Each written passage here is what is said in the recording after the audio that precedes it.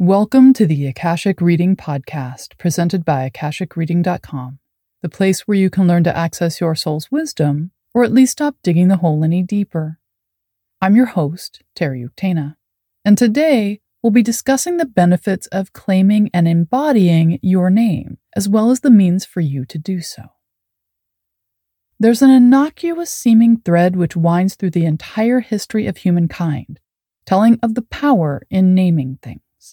European legends weave tales of dragons and other creatures who choose not to give out their real names to avoid magic being used against them.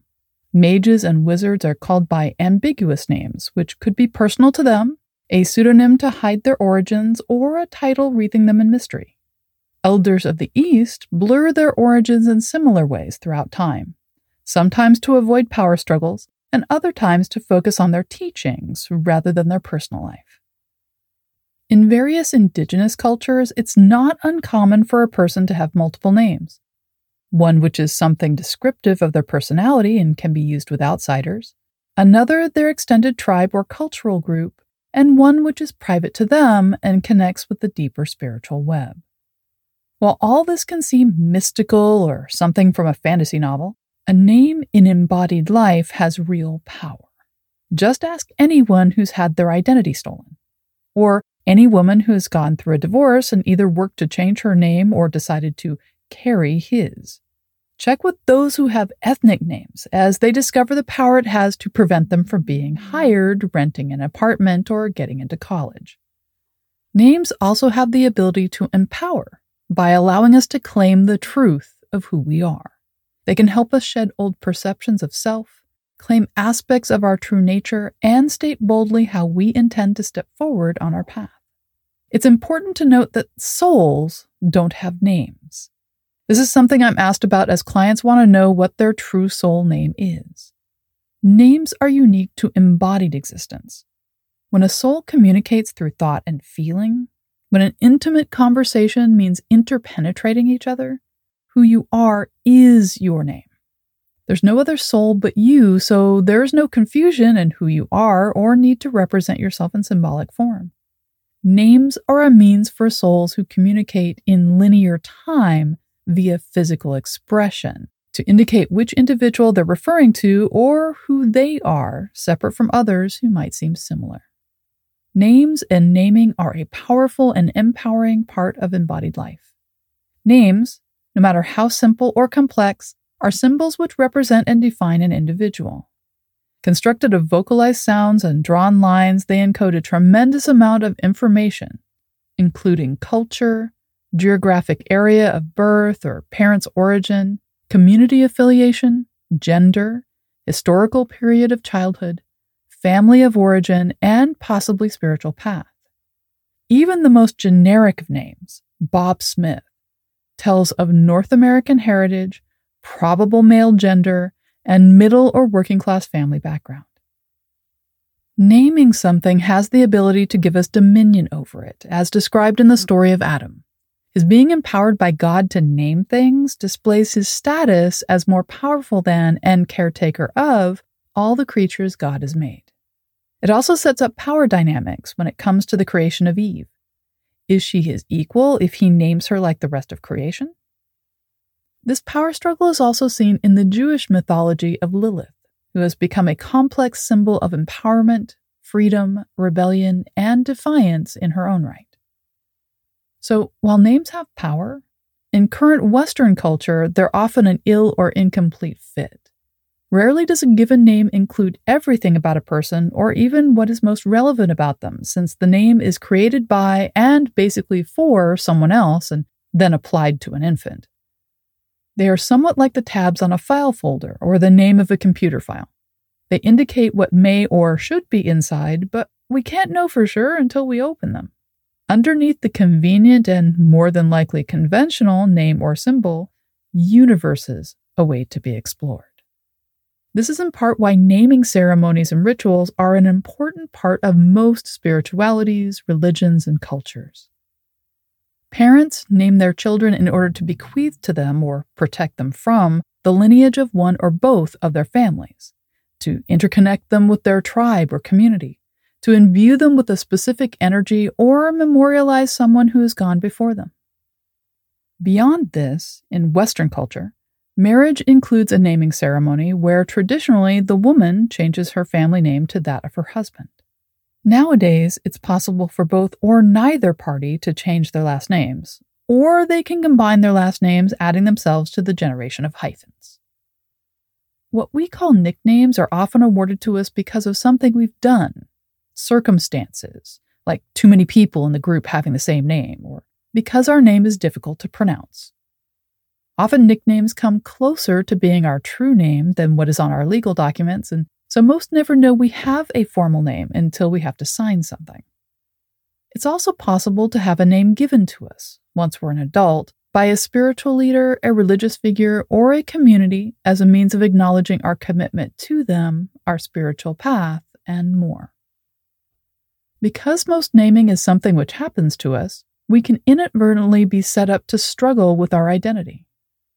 People spend decades explaining that they go by their middle name, they prefer this nickname from the varieties associated with their legal name, or they prefer to be called something else altogether. Like with Native communities, they may go by a variety of names throughout the years, but because Western culture sees names as a one-and-done thing, they feel conflicted or somehow less than for doing something others don't understand or feel annoyed by. And unfortunately, women who go through a divorce have this question of identity forced on them by the question of whether they go back to their maiden name, the identity of their parents, or they keep their married name, the identity of their ex, or pick something else at a time when everything is up in the air and they might not know who they are or want to be. But we don't need to just accept the names which have been given to us or which we've been left with. Names have power.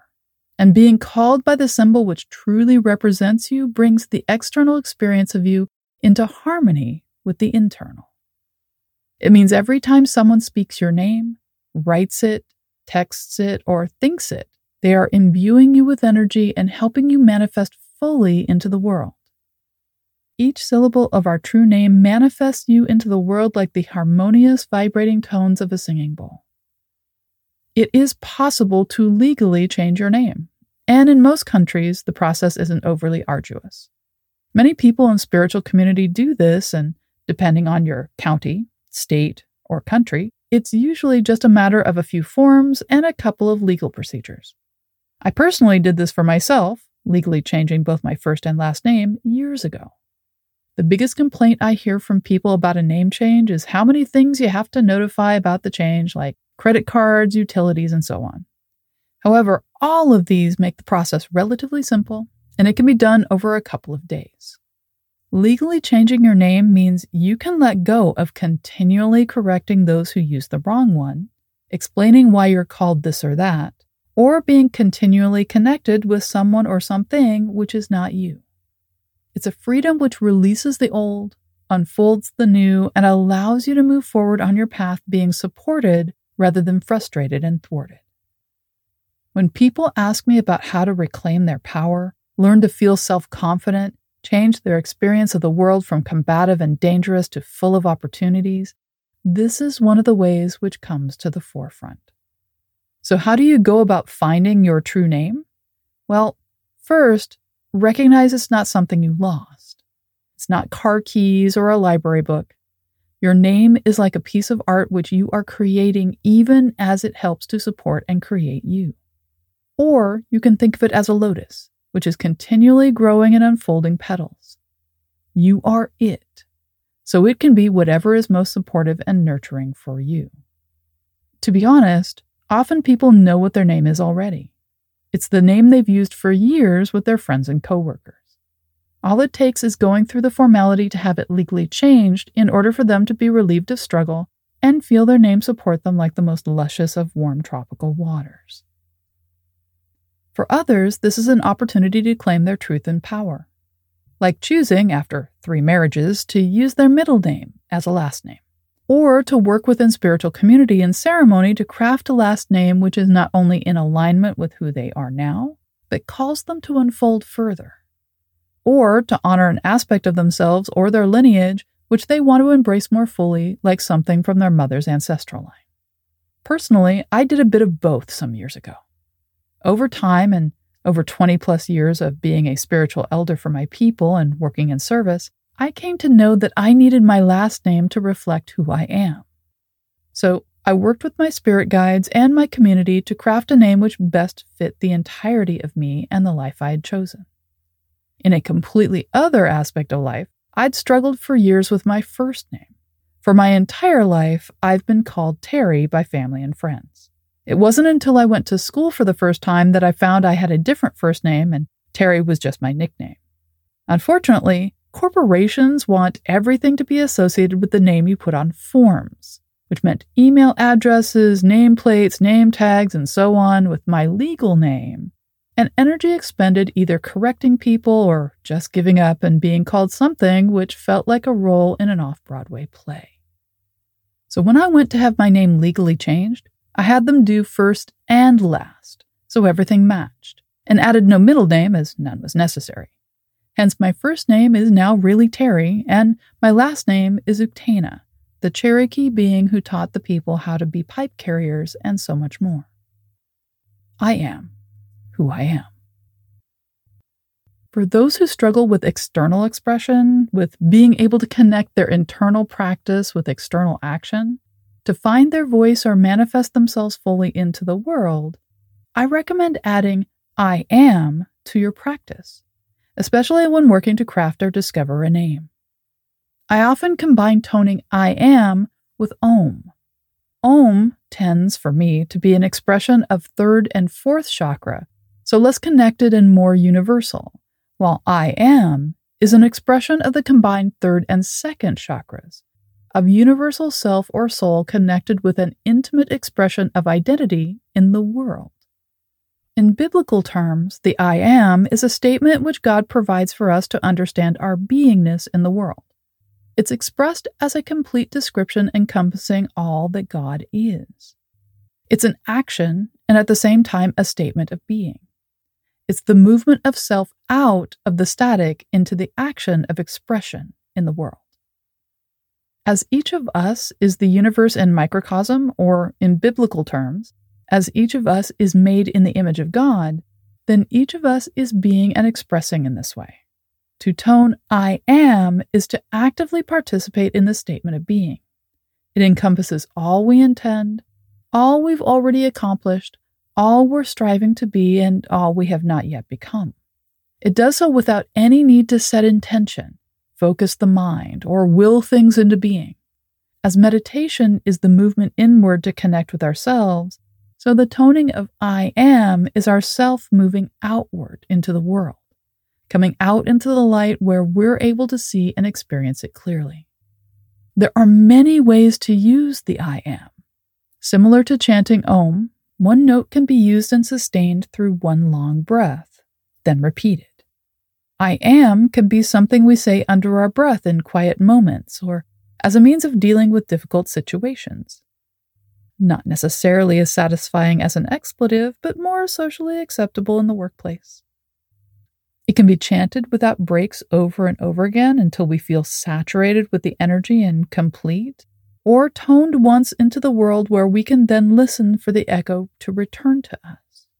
We can tone the I am once and then attend to all which is being revealed to us in it, or we can chant it several times to allow our bodies to accept it. Saturating our bodies with it helps us harmonize with this outward expression and coordinate our actions so they express it as well. The I am can be transformative in a great many ways, as well as revelatory. I like to think of it as the sound a lotus makes when it's opening to reveal a Buddha or Tara. What will it reveal in you and for you? And that's all the time we have this week. If you're interested in knowing more, check out my website, akashicreading.com. And if you're enjoying this podcast, please consider supporting it by subscribing on Patreon. You can see all my other offerings and get regular updates about what I'm working on at patreon.com/TerryUktana. Thanks. Bye.